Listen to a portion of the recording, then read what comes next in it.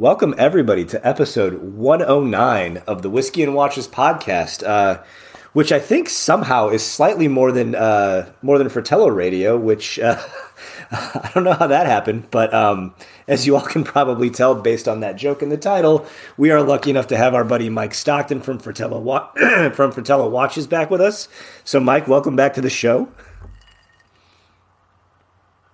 Thank you, and yes, you're 12 episodes ahead, which is just pure laziness, but Balash was on me today about figuring out when we schedule the next one, so I don't know, maybe we'll do like 1 week where we do two episodes a day, and we pass you up. What do you think about that? If you guys do that, I would feel honored that you care that much, that we're ahead of you, but I will say, we were talking about this earlier, I think this might be the episode that puts you over our buddy Brodinky as far as guests on the show. And I don't know that that'll be something that we'll have to see when he comes back because, he's busy with his own show, 25 episodes, just a baby podcast, as it were.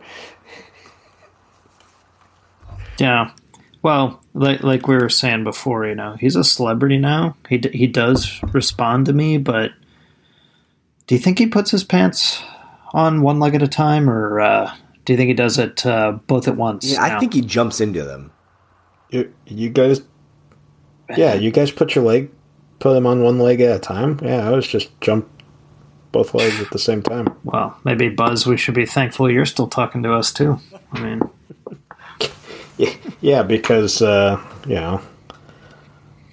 I didn't fall over and crack my head open. It's fraught with danger, but that's just an exciting way to start the day, right? I was kind of more thinking that made you a celebrity that you jumped into them, but that's okay. Just a thrill seeker. We should probably get into it, Buzzy. We're for certain reasons, as you all will see here shortly. We're gonna go in a little bit reverse order. We normally let our guest go first, but we're burying the lead here a bit. Buzzy, what's on the wrist and what's in the drink? Oh, Handlingskontrolle, excuse me. Yeah, there you go. Excellent. Okay, on the wrist is my Breitling Colt chronograph. That's the Super Quartz that I picked up probably about 10 years ago. Been getting a lot of good use out of it. Recently, I've been timing things at work. Make it a little bit easier on myself instead of using a dive bezel.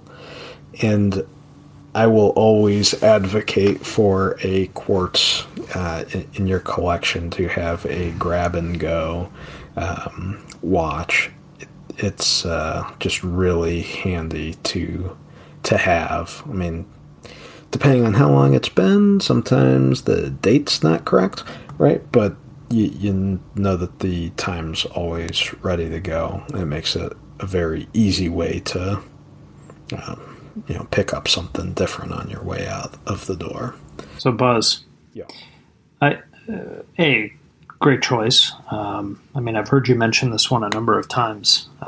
Every time I come over here and talk with you guys, or when I'm in the U.S. and typically down in Florida, doing a lot of water-related things, pool, beach, whatever, and I too now like to grab a quartz watch. And the last few days when I was in the Keys, I was wearing this Citizen ProMaster EcoDrive BN0220, which is a titanium remake of a watch they made in the 80s.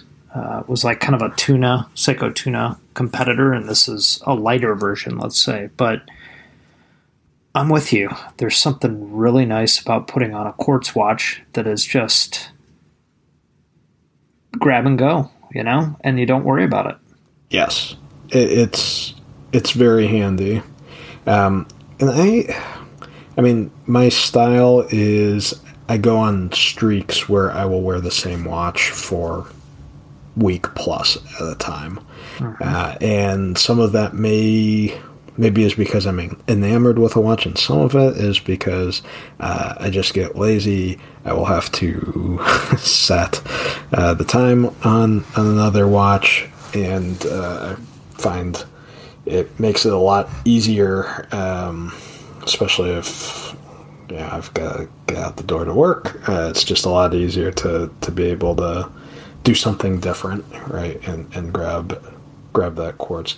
The other thing too is because there's so many of the surfaces are polished on this. It is a nice dressier alternative, right? So yeah, it's a classy brand too. So thanks. Yeah, I love it. Their years of advertising in Car and Driver and all of that clearly had its intended effect and burrowed their brand into my brain as a desirable thing. Nice. Yeah. Cool. So, yeah. On in the glass, Twinings Earl Grey decaf tea. Had to do the healthy thing tonight and go with the tea to offset all of the Easter candy I've had recently. Well, it's, what is today? Tuesday. Easter was 2 days ago, so you're still on it, huh? You got to pace yourself. Oh yeah. We've got we got a stockpile going. We went back home for Easter. Both sets of grandparents live there, so the children got multiple Easter baskets. So is this up in the Cleveland area? Yes. Nice. What part of the Cleveland area? I just have to ask. Super far east, almost into Pennsylvania, but nobody knows what northeast, that part of northeast Ohio. So I just try me. I want to know. Well, yeah, I mean, you were in Youngstown for a while. So where were you? Sharon? No, Conneaut. Conneaut. Yeah. Okay. Go any further north, you're in the lake. Any further eastern Pennsylvania. How far is that from? Was it Oil City? A little ways. Yeah, Oil City's in PA. Okay. Yeah. Okay. Fair enough. Yeah. Wow. All right. Nice. Sounds good. Yeah, it was a great trip. Cool. Oh, I guess that means I'm next because we're burying the lead here with Mike's race check. So I will go ahead. In the glass, I have a Manhattan, even though it is not Manhattan Monday, as our buddy Pandolfo would say. It is Manhattan Tuesday. Buffalo Trace. I went with Carpano Antica because it's more readily accessible than Method, and I'm running low on Method, and I needed to circle with my buddy Buzzman to see whether or not we needed to place another order and how many bottles and any number of those things. So that's what's there. And we do. Yes, no, we will be doing bottles. That. We're finding that finding beer on Drizzly to send to our buddies over at Spirit of Time from Ohio in California is a little bit more challenging. So they may also be getting bottles of Method Vermouth to pay up on that Super Bowl bet, which we're still working on. But in the Manhattan, I have a special cherry that was sent up from Florida that came from... Via Germany from our buddy, yeah. Via Italy. Via Italy. Of course, I only read the German on there. Yeah, Kirschen von Deutschland. So, Mike, why don't you tell us about these cherries? Because I didn't even read the label well enough to know that they were from Italy, not Germany. Because I only found the German on the label and read that. Yeah. So I brought you guys over, and Buzz, you didn't get them yet, did you? No, not yet. They just rolled back into town yesterday. So and Evan, even though you never show up when I'm on, there's a jar for you. So claim them when you have the chance. But these are Amarena Fabri. So they come in kind of a white labeled jar with blue sort of writing and inscriptions and decoration on there. And these cherries are they're the ones that the bartender, so Anthony's is let's call it my house bar in Frankfurt, and great bartender, great guy. And this is what he uses, and they're readily available over in Germany and fiercely expensive over in the U.S. They're like Luxardo price in the U.S., and I really like them. He likes them more than Luxardo for I guess, cosmetic reasons and flavor reasons, and to each their own. I mean, Luxardos are great as well, but these are really nice options. So I have seen them in the U.S. We were talking before the episode. The Fresh Market near us in Florida has them, but they're stupidly expensive, and they're, I want to say the small jar in Germany is like €5 and the big jar is €10, and they're, I think, 3 to 4 times the price over here. So strange. They are absolutely delicious. Yeah. My wife is a big fan. The syrup, a little bit lighter than the Luxardo syrup, very, very similar to pie filling, which is quite nice. So yeah, that is what is in the glass, and it is a Tuesday. So on the yes. Thank you, Mike, for sending those. I can't. No, you're welcome. Very much you're appreciated. Welcome. And glad they got their. I do want to say I applaud your packing job. Hey, you know, they're us watch people. We know how to pack stuff, and unpacking it was a task. Let me tell you. Did you do an unboxing video? I couldn't even tell what it like. I knew what it was when he told me he sent them up, but unpacking them, the amount of bubble wrap and plastic and everything, it was a task to get it open. But yes, they all three jars survived, which was excellent. So, and then on the wrist, it is Tuesday, and we are talking with a member of the Fratello team. So I am wearing my Caliber 3861 Moonwatch, which it's funny because I love the way this watch looks. Just the Speedmaster in general, I love the way it looks on NATO straps, on fabric straps, on leather straps. But damn it if I'm not a bracelet boy. I mean, every time I take this watch off and put it on a strap, I love the way it looks. But then after like an hour, I'm like, I need to put it back on the bracelet because the new bracelet is just so good. It's so good. So good. I don't know that it's as much as I'd like to think it's going to go on other things, and it probably will. It's always going to be short-lived. So, yeah. Oh, that's cool. And I still like the fact that looking in the window of an Omega boutique, they have them. It's still, in this day and age of scarcity around everything, still something I still tell people we should all just rejoice in the fact that when you see it in the one. window, it doesn't say not for sale or display only. I mean, and maybe the one only in the window is, but there's a good chance they have at least 2 or 3 in the back. But they've got one inside. This one is display only. Yep. There's 5 of them in the store. Anyway, well, we're going to go ahead and let you go, and I think that comment may prove handy here in a second. Yeah, so in the glass, I just have some Dickel 12 Neat, and this is my go-to whiskey. Whenever I land in Florida, I go to Total Wine, and I just pick up a bottle. Now, interestingly, the other day I was at another liquor store I really like down here called ABC, and they've got a few locations, and they had the Dickel Bottled in Bond, which I really love. That's 100 proof. Yeah, and it's not as easy to find, but weirdly, they had it on sale for $31.99, and it's normally $45. And I was like, what? It's like, okay, maybe bad comparison here. It's not like saying, yeah, you walk into a store and they have like a carton of Rolex Submariners and they're, 35% off. But it felt like, why would they be putting this on sale? This stuff sells immediately. So anyhow, got a couple bottles of that, and but I'm drinking the White Label 12, which I just think is a really good. I think you've mentioned that on the show before. I know Dickel has come up, whether it's been the 12 specifically or not. That's one that you've been singing the praises of for quite some time. Yeah, I like it, and hard to get in Germany for whatever reason. I don't know why. It's Diageo owned, but they don't really distribute it in Europe, and it's a reverse of the cherries. Like a $25 bottle here is like €55 over there, which is strange. So Anyhow, on the wrist, and yes, it is Tuesday, I am wearing my Moonswatch Mission to the Moon.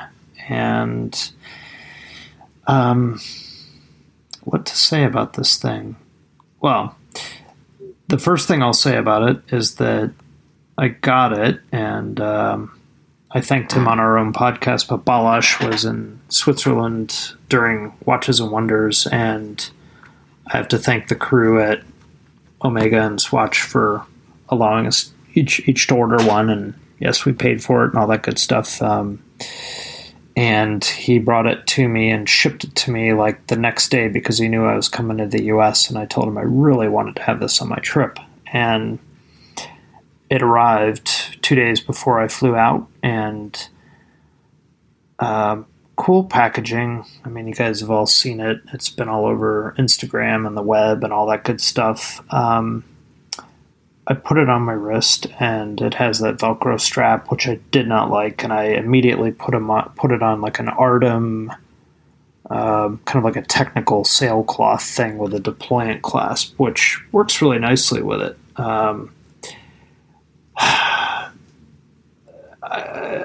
I know that these are still sort of impossible to get, and for whatever dumb reason, people are buying them for over retail. They are neat. They're really cool.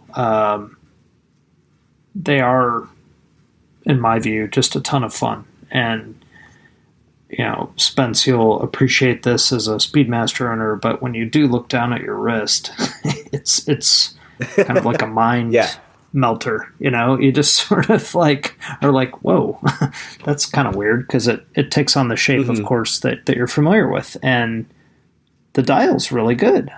Quality is really good. You wouldn't mistake it for an Omega on your wrist because it's super light, but it's really well done. And I really hope they become very easy for people to get soon, because I think they will really enjoy them. My debate right now is it's a matter of when they become available, which one, if not more than one, if that's possible at the time to get, because I love, my favorite color is red.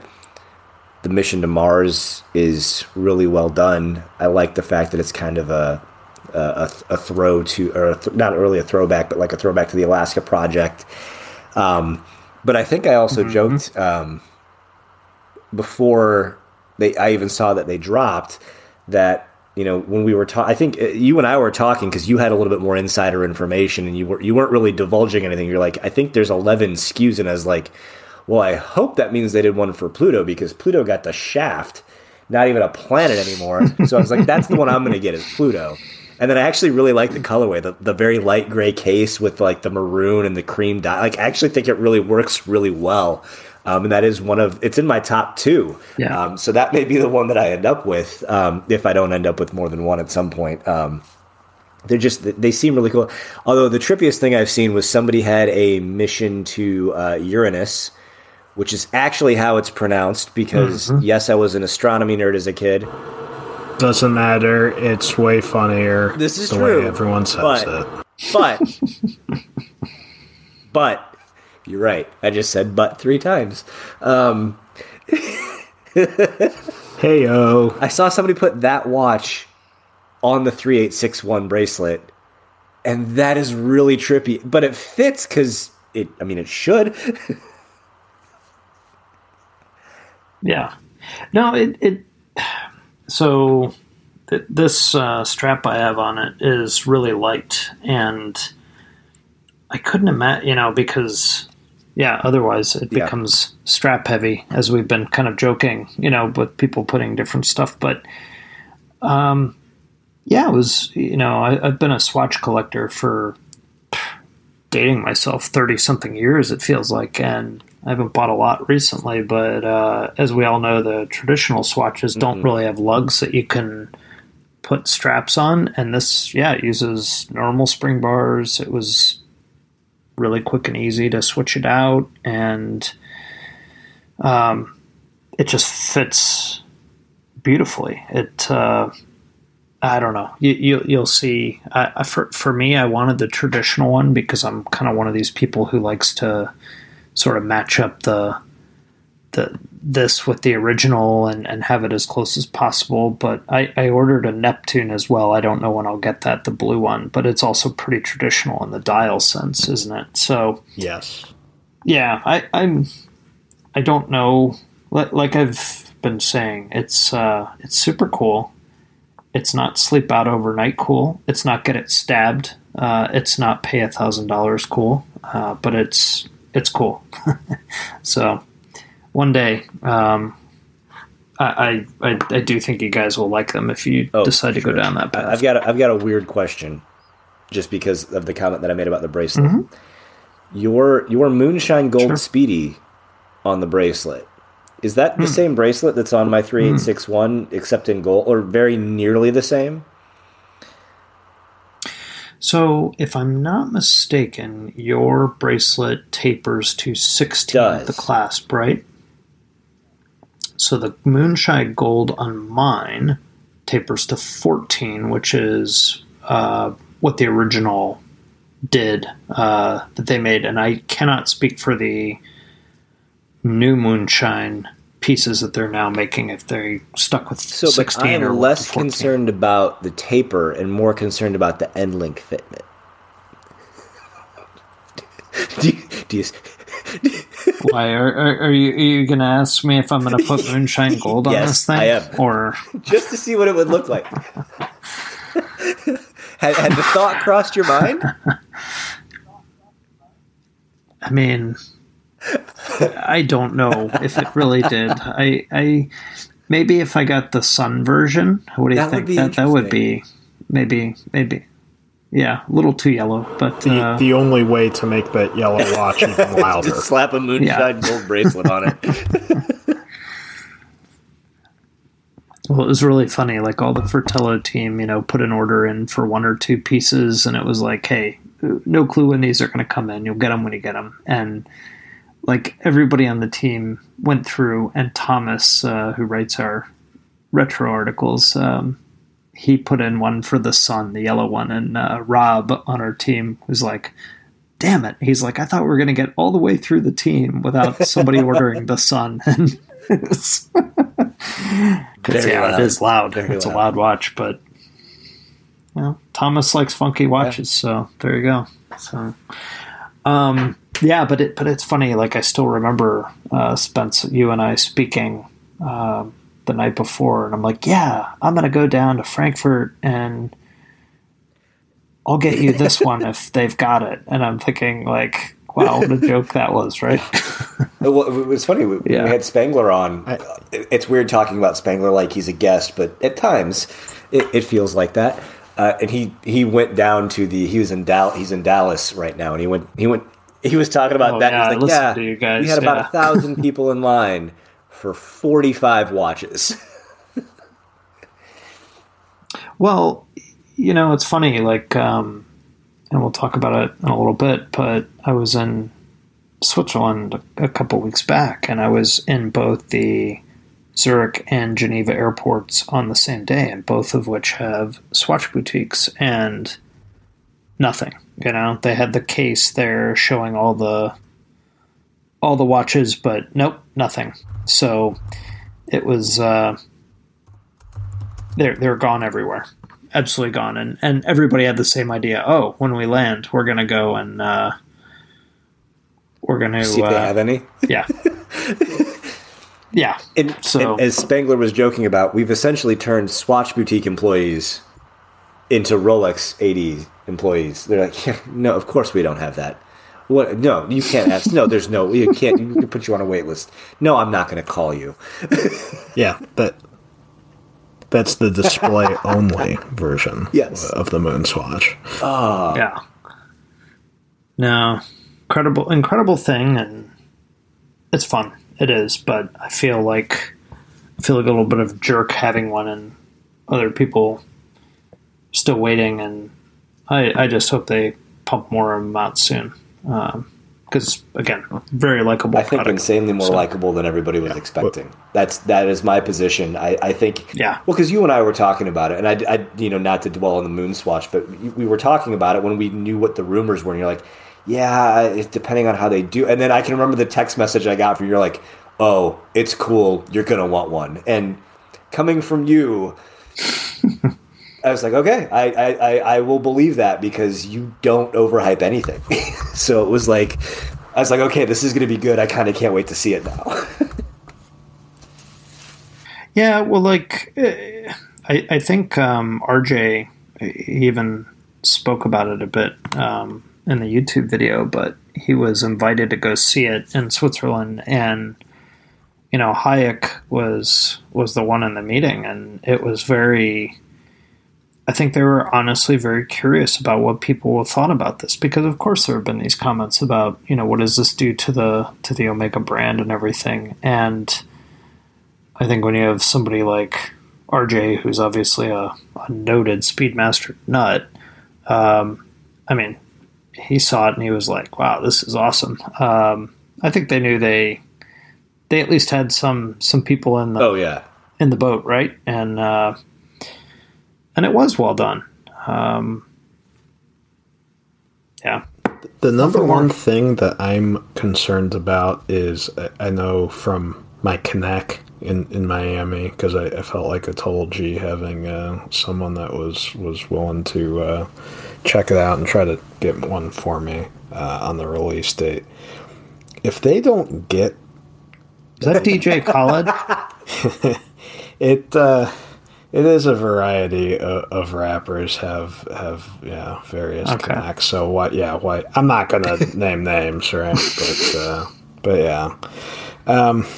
So many of the people that got skunked on the release date, if they don't have the ability to either easily get one in the boutique or buy one soon, like there's going to be some big time hurt feelings there. I one of the friends of the podcast was saying like, I don't even know if I want one anymore. Like that was, but on the other hand, so Mickey Mouse to hype this thing up and only have a small handful of each colorway.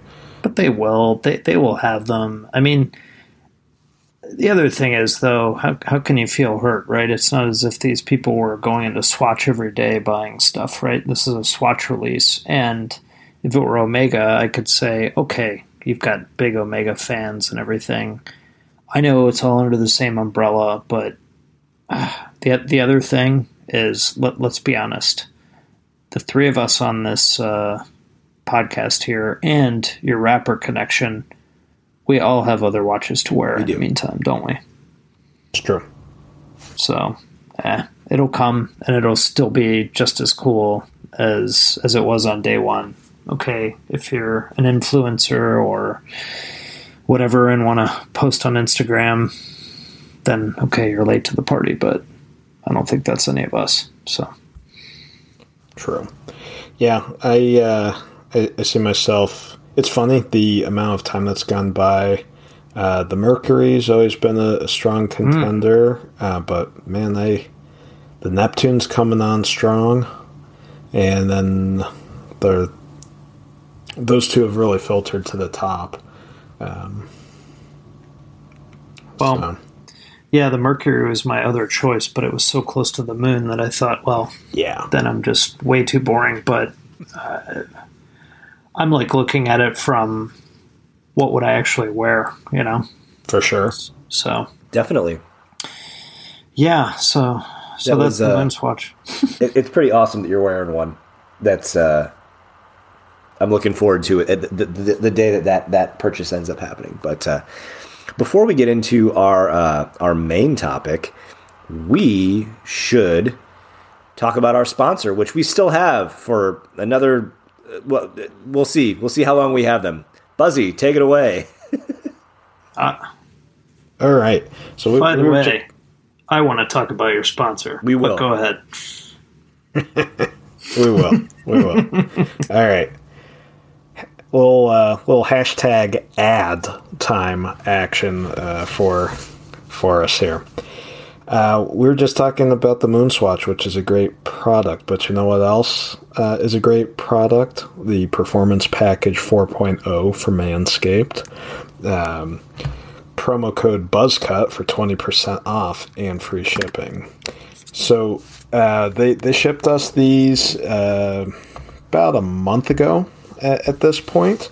Of course, Spence and Evan and myself all got our own individual trimmers. There's no shaving or sharing or any of that nonsense. Yeah, the lawnmower, the thing's brilliant. It's got a headlight on it. You realize that virtually everything should come with a headlamp. Your phone, you can use a flashlight on your phone, but nobody thought about putting it on a trimmer before until these guys came along. The website says that it's got a 90-minute battery life. I can't say that I have tested that out, but it does seem to have. Like our co-host has. That's a lot of trimming. Yeah, yeah, we did learn some things last week, didn't we? Good Lord, yeah. So some people may need the 90 minutes. Some people could get away with less than that. They've got their skin safe technology, and then the multiple combs, so you can do the exact amount of trimming that you need. It helps reduce any sort of tugs, nicks, any sort of undesirable thing like that. So, they send us these. I'm very impressed with it, and if you feel that you want to up your game with your personal grooming, head over to Manscaped. Use that promo code BUZZCUT for 20% off and free shipping, and you'll get a great product, help you solve some problems, and that just be sure to let them know that we sent you with a promo code BUZZCUT for 20% off and free shipping. I used the Weed Whacker, the other grooming tool today, the nose hair trimmer. Quite excellent. Didn't sneeze once. That's not anywhere near a guarantee. I've just perfected my technique, but that's what I will go out there. I know, Mike. You've got a few comments about our new sponsors. So, I mean, as a person who shaves his head and also is used to using razors and whatnot, I mean, sounds like an absolutely great sponsor for the show. But I do have a question, because I've had a couple people, which just boggles my mind, say, "Oh, you should trim your wrist hair for your wrist shots," and I'm like, "Are you kidding me? I'm not doing that." So I want to see where you guys stand on this. And honestly, I have no clue how I would even do that. Right? I mean, would you have to do like a graduated shave from your hand up to your forearm or something? I think this is where the combs that Buzzy mentioned comes in, because there's a guard, and you can set. Yeah, you're like exactly fade. like You want me to do like when you were doing your high top fade, like Kid and Play, exactly. When you're doing your high top fade earlier. Before you were shaving everything off, you would do that from the hand all the way, right just above the knuckles, I would imagine, all the way up to by the time you hit mid forearm, my guess would be as you'd be at full length again. But that would be how I would go about that.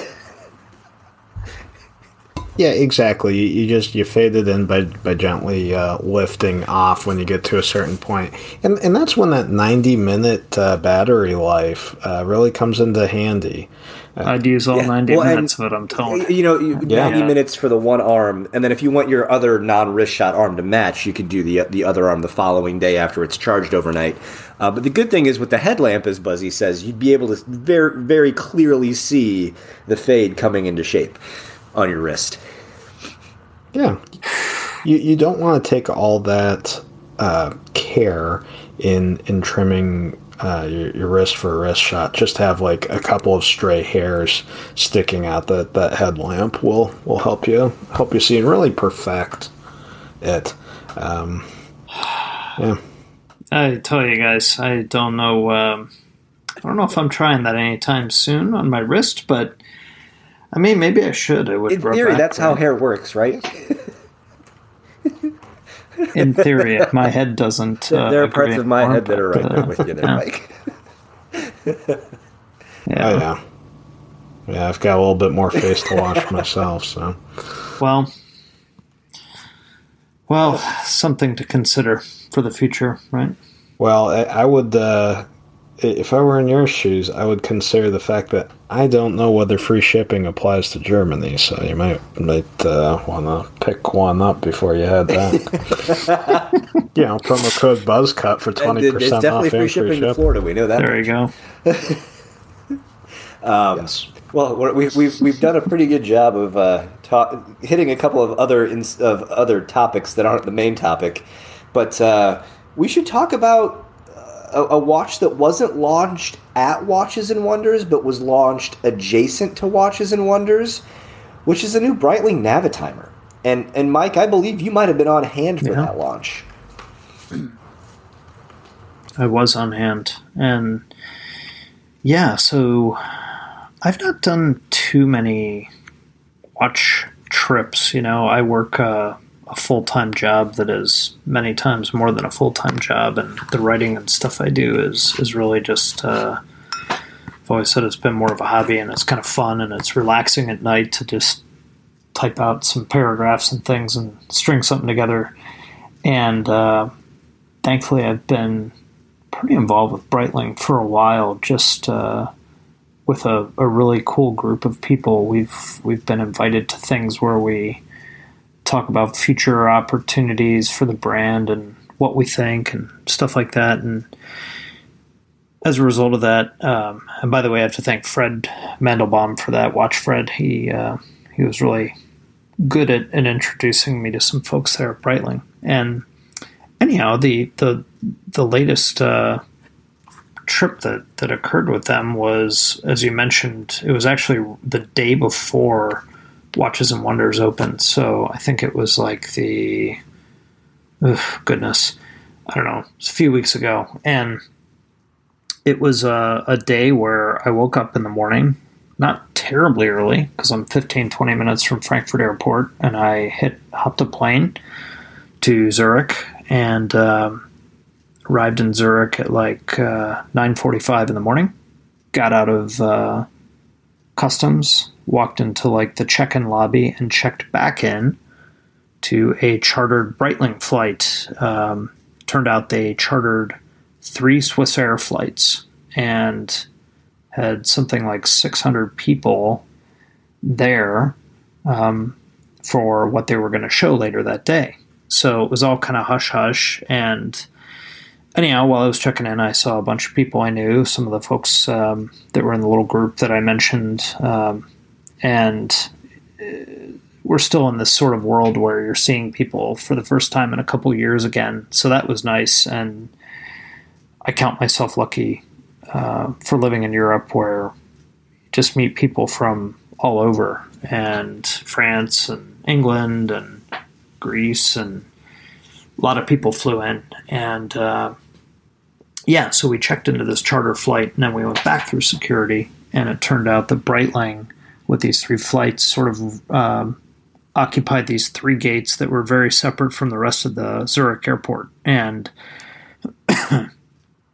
people were coming in at all different times. We were there early, and they had kind of a beverage service going on until we boarded the flight. So we had a good few hours of beveraging, and it was really a good time. And like I said, just seeing a lot of people. Some Fratello folks showed up, which was cool, and got on the plane, and George Kern was actually on our plane, and he was dressed up.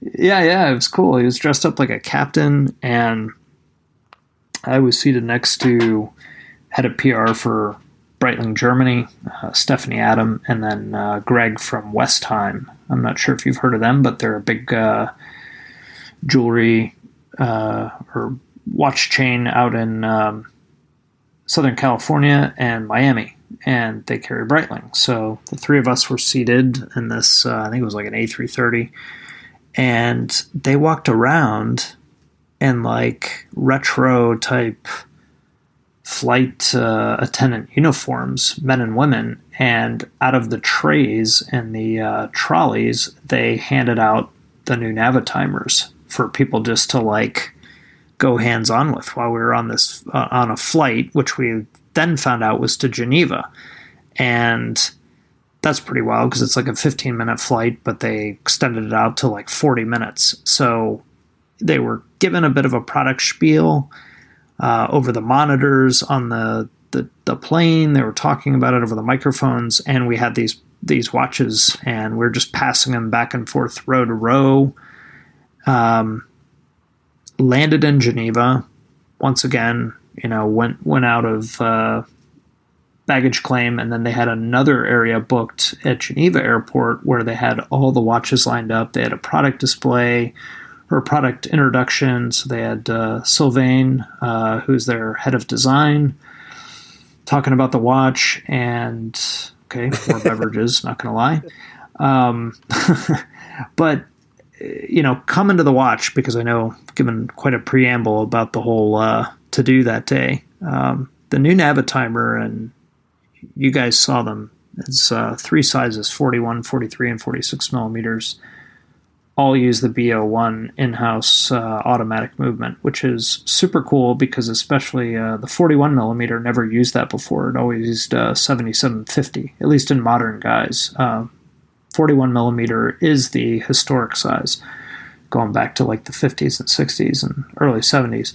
So the watches very much take from that period, the old 806, much more of a kind of a flatter crystal, a little bit domed, but the dial not so far away from it, and some amazing colors. I was really impressed with the watches. I kind of knew what was coming, but seeing them in person, the finished product is always really amazing. And I know you guys mentioned it on your last podcast, but they're doing some really neat stuff with color. The greens, the ice blue. The ice blue was really my favorite. That one looks really good. What is that available in all 3 sizes or just?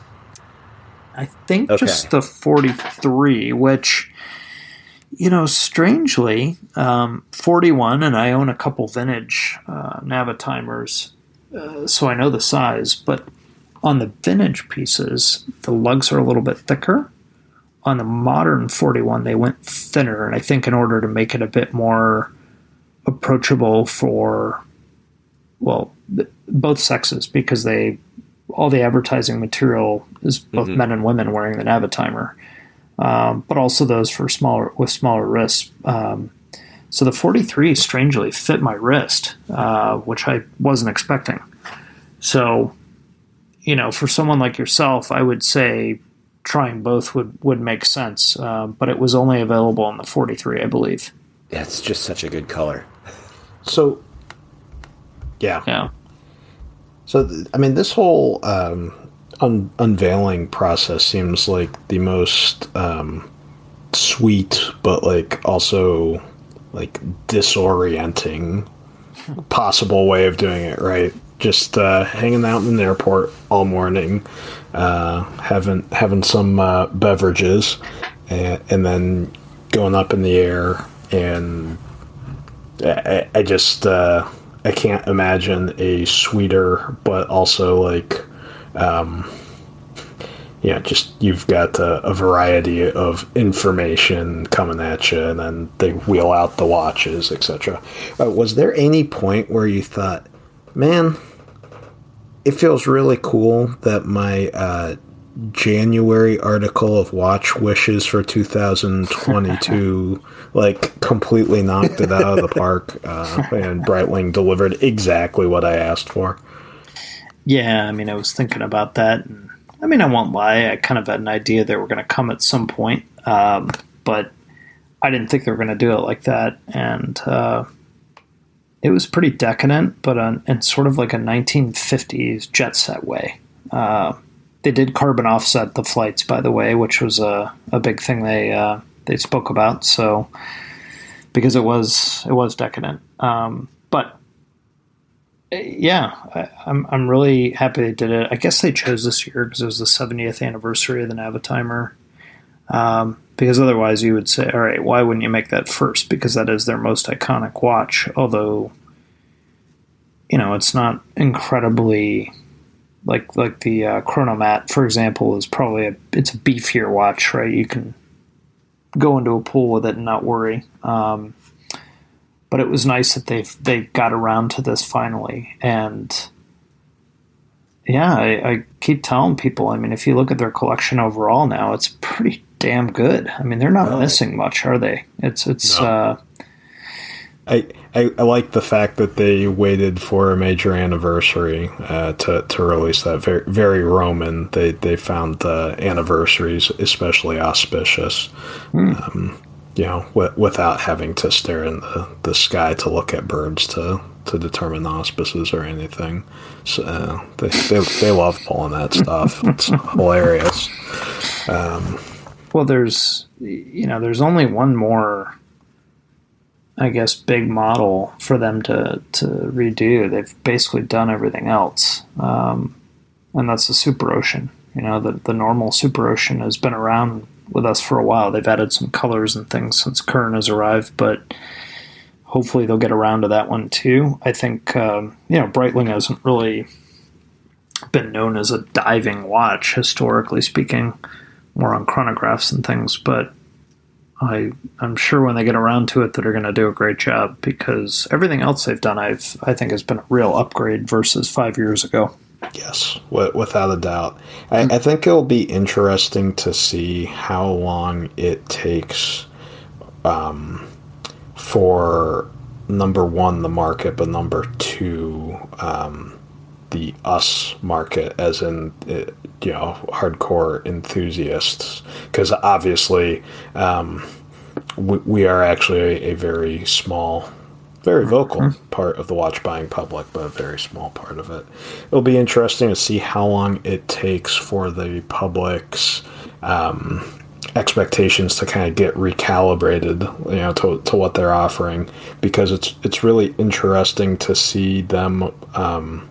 They're definitely pushing more toward a Rolex type price point, right? I mean, these Navis are $9,500 bucks, and even those Super Ocean 36s, like the little Rouleau bracelet guys. I mean, those are like around $5,000.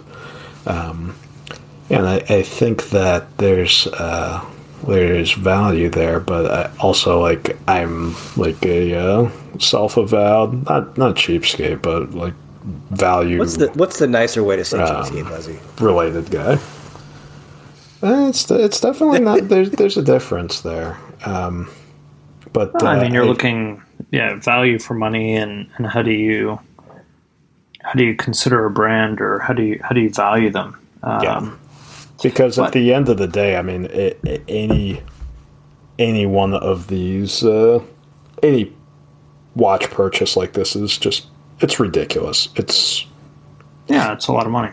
It's a ton of money. Yeah. I mean, you think about, put the clock back to like World War II, right? And your grandfather's floating in the Pacific Ocean after having a ship blown up, right? And your grandson might spend thousands of dollars on watches at some point. Well, what the hell are you telling me? Like, right? Like, it's just kind of an inherently absurd thing. It is. No, I mean, we the product we talk about is in that way. But if I come back to Breitling, I do think, if we're talking about a luxury product, I at least feel that they're making something now that is as good or better than, what most of their competition is doing. And you see that like in the bracelets, you see it in the finishing, things like that.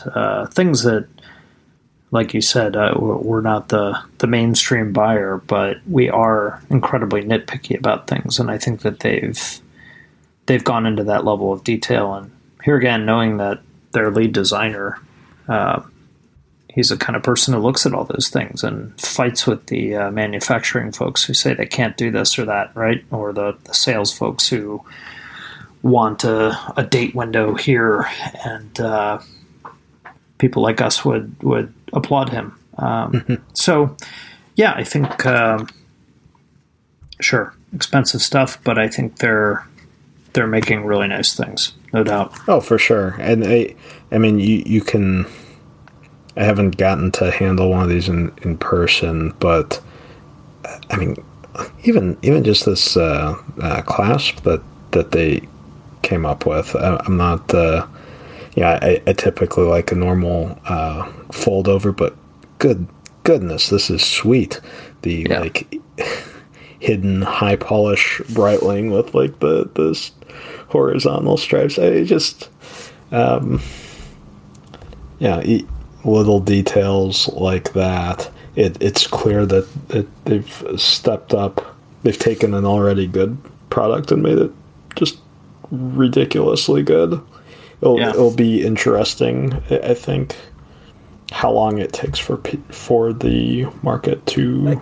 I kind of wonder about that though, because a lot of what they've been doing, and I think this release included, kind of speaks to both in a weird way. I mean, if you look, they've got the 3 different sizes: the 41, the 43, and the 46. You know, I would say that I still think that the normie watch buyer, as it were, is probably gravitating more towards a still slightly larger size watch. I know some of the market you're seeing go a little bit smaller, but, you know, the one of the first releases that they came out with that I was like, wow, this really is a great release, was the Chronomat with the salmon and the black subdials. Just the way that watch looked and fit. It's still slightly larger than I think where like the collector would be looking at, but it wears really well at 42. I think it works for a lot of different wrists, and I still think it's going back to kind of their vintage model that they had, but at the same point still with a modern focus to kind of speak to those two audiences. So I think they're really doing a good job of walking that line. Because my guess is, you know, as I go back and just kind of think about watches in my consciousness, there were really 2 brands that I can remember, probably even more so than Rolex. I mean, I knew Rolex existed, but those were Omega because of James Bond and Breitling because of, you know, just pilots everywhere. Let's be real. And all of their advertising. Yes, him too. John Travolta. Yeah. Yes. No, I mean, those ads were everywhere. They were everywhere.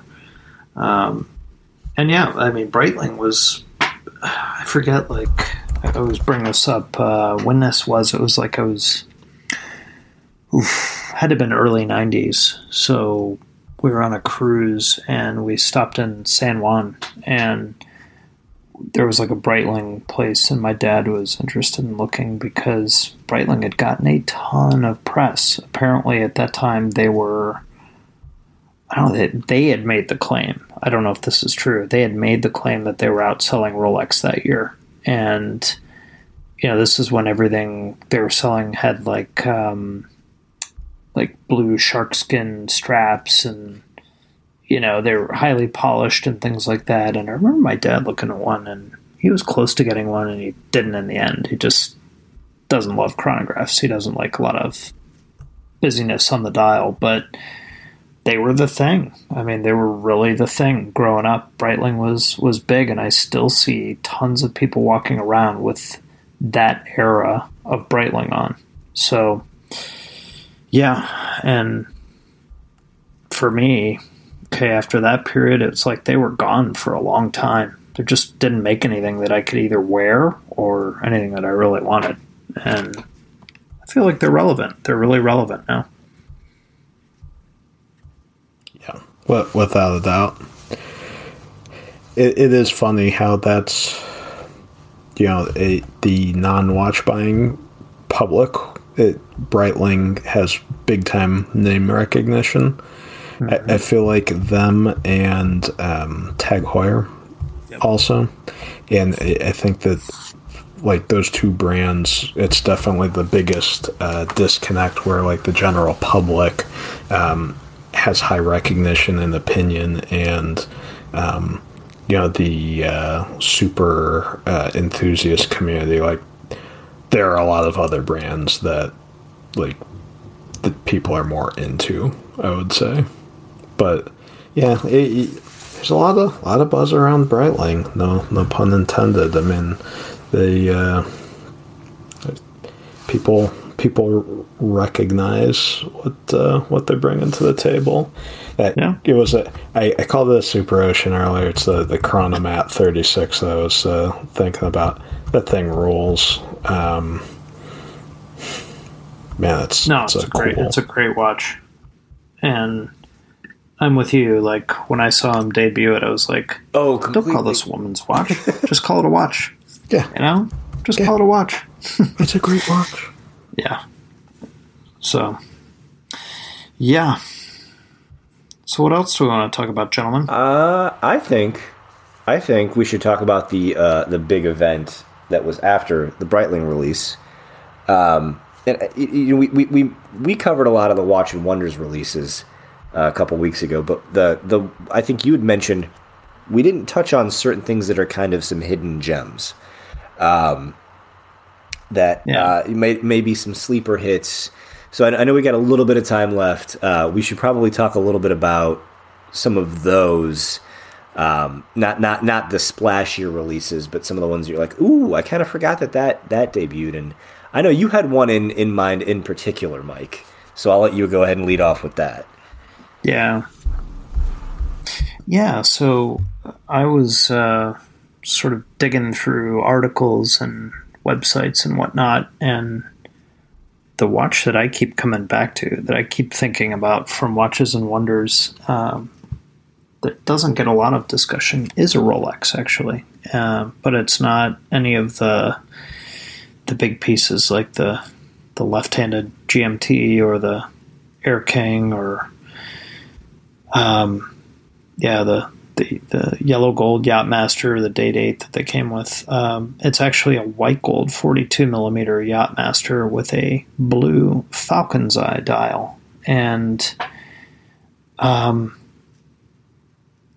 love I don't know if you guys have ever tried on the Oyster Flex bracelet, but it's fantastic. It's really good. And I think I wrote in my article just the yellow gold or the rose gold 40 millimeter version. I happened to be in a meeting, and the owner of a company I was meeting with was wearing it, and he was Italian.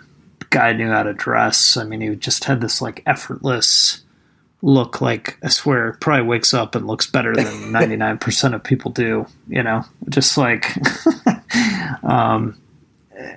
Anyhow, he was wearing this watch, and we had dinner like on a lake or something, and it was like, man, this watch fits so well. It just like works so perfectly in this moment, and it just gave me a different appreciation for that watch. So I've always liked these Oyster Flex pieces, and like I said, having tried one on, really nice. So yeah, this Falcon's Eye piece has, if you know what Tiger's Eye quartz, which, Buzz, I'm sure you do. You can probably give us the chemical breakdown of why it's brown and all kinds of things. Yeah, these days it's mostly various grades of stainless steel or polycarbonate. My materials world has become a very small world indeed. So, well. But Tiger's Eye quartz, correct? Yes. Yeah. So this is like a blue version called Falcon's Eye, which honestly I didn't really know existed. And Rolex decided to put it in this white gold 42 millimeter Date or Yachtmaster on a black Oyster Flex, and I think it looks really great. I've, for whatever reason, grown to appreciate stone dials on Rolex watches, and I remember seeing, I want to say, when was it? Maybe it was November when the last auction period was. There was like a 90s yellow gold Submariner with an onyx dial. And it literally looked like a normal black dial, yellow gold Submariner. But if you stared into it, you could tell it was stone and the way the font was printed on it or something. And it sold for like, I don't know, like $70,000 or $80,000. It was something crazy. And yeah, these stone dials that Rolex does just really kind of jump out to me. And this one was one of them. So, and I looked at the pricing. It was 30,100 euros, which is not cheap. But the yellow gold one that they came out with was 26.5. So for 3,500 euros more, if you're spending that kind of cash, getting a kind of a neat stone dial like that and all loomed, no diamonds or any goofy stuff like that, it's pretty cool. So I don't know if you guys had a chance to look at that watch. Go ahead, Buzz. Yeah, I really like. Yeah, there's something about sport models on the Oyster Flex that I just inherently like. There's something kind of it's simultaneously it's practical, but it's also a little irreverent because this thing's so expensive, and even though it is a very finely designed and engineered, Rolex is very insistent that this is a bracelet. Who are you going to believe, Rolex or your lying eyes? Don't dare call it a rubber strap. I like it. I mean, number one, very, very practical, very nice to not have to worry about dinging up a bracelet. But, the Yachtmaster, there's something super cool about it because you've got the precious metal aspect. I find that appealing. When I was on vacation last year, when we were getting ice cream, somebody had a Daytona on a Oyster Flex, because that's my ice cream watch too, I suppose. And it looks as sweet in the wild as it does on the internet or at the Rolex boutique. The stone dials, I have a feeling that to truly appreciate, one should see in person. I'd be tickled by either one of those that they released. And I mean, I think that was on our recap episode. Yeah, that was the plain yellow gold one was like my favorite thing that Rolex came out with, even though I thought they already had it in their catalog. That was kind of one where you were shocked. It's like, oh, you guys don't already make that? Okay, all right. I'm glad you do now. I'm trying to think of other watches that we didn't cover in depth, or Well, the only other one that I covered that wasn't really a Watches and Wonders release, but it did drop at the same time, was the smaller sized Aquastar Yes. Deep Star 2, or Deep Star, sorry, not the Deep Star 2. So yeah, in 2020 they came out with like a 40.5 by 50.5 millimeter chronograph. That they dropped that, and a great watch, but 50.5 lug to lug on my wrist, for example, just doesn't work. And they came out with a 39 millimeter version right in the smack dab of Watches and Wonders, and I had one sent to me, and really nice. They kept the lug to lug is somewhere around 48 millimeters, so it works really well, or 47. And interesting, has like 21 millimeter lug width, which I think they did to keep the proportions correct. Some people were complaining about that. It's not thin. It's 14.8 millimeters, so it uses the same movement as the one that came out in 2020. But we talk about thickness all the time, and okay, sometimes I even complain about it, and then, I just need to stop and tell myself I really need to try the watch on before I complain about it. I need to stop just assuming things like the Black Bay Pro and stuff like that. I should just wait and try it on, because this fits nicely. It fits well, and they pretty much sold out the first year. So that was kind of a cool release that didn't get a lot of coverage, and I've got a hands-on article that should come out in a couple days, so people get to see some other pictures as well. So no, I think that size is a really, really good sweet spot for them, and it's nice that they were actually able to size that down a couple of millimeters, like you said. It trying watches on, especially, and I think that's the difficult thing with a watch like that, is being able to try it on, because I think you kind of have to take the leap of faith as a regular consumer to make that purchase, to say, okay, I think this will fit. How do you like it? And just being able to try that on, I think, ahead of time is good. Which again, like I said, for this is very difficult to do, but it's a nice, it's true to the vintage model, but I also think it wears nice. And I remember the design of that watch when that one first came out, the larger version, it was absolutely killer. Just a really nicely done piece. So it's nice to see them continuing to kind of evolve that a little bit more, just because I think they're really cool. Yeah, and $300 a year. I mean, they'll sell them, right? And big time. Yeah, I mean, personally, I like the time only really one that they came out with last year. It fits so nicely, but this is a nice addition, and I think a lot of people, when they think of Aquastar, they think of a chronograph. So, yeah, that was another kind of a cool drop. Yeah, but I not to like dwell on the watches and wonders, but I said to people,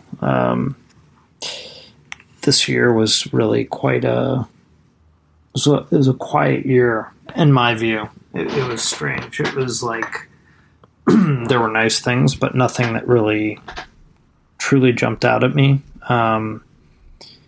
Balazs's comment in a recent podcast was that a lot of the brands he met with in Geneva said that they've got, more coming in August. A lot of them have been sort of conservative in what they've released the last 2 years for obvious reasons. So seems that they've got brands have things in store, and they're going to just dribble them out over time. So hopefully we'll see more and more. But as a show overall, I was a little bit,